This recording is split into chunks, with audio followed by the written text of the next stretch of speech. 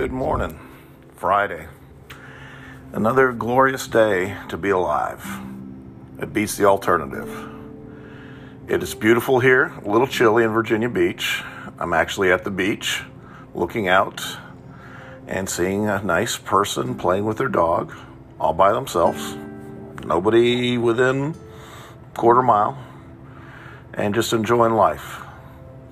I had the pleasure of meeting a gentleman that worked for the EPA for 40 years. It was a fascinating conversation. He served in Vietnam in the Air Force. Very intrigued with his history lessons and experiences. Fascinating. From Raleigh-Durham now, and just nice conversation.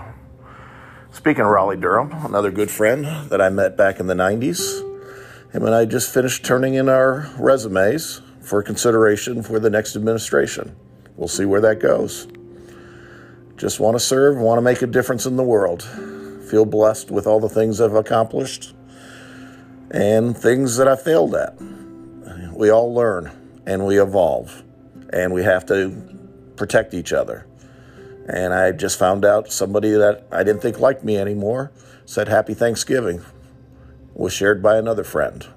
And that really made my whole week, because we do have a lot of history together.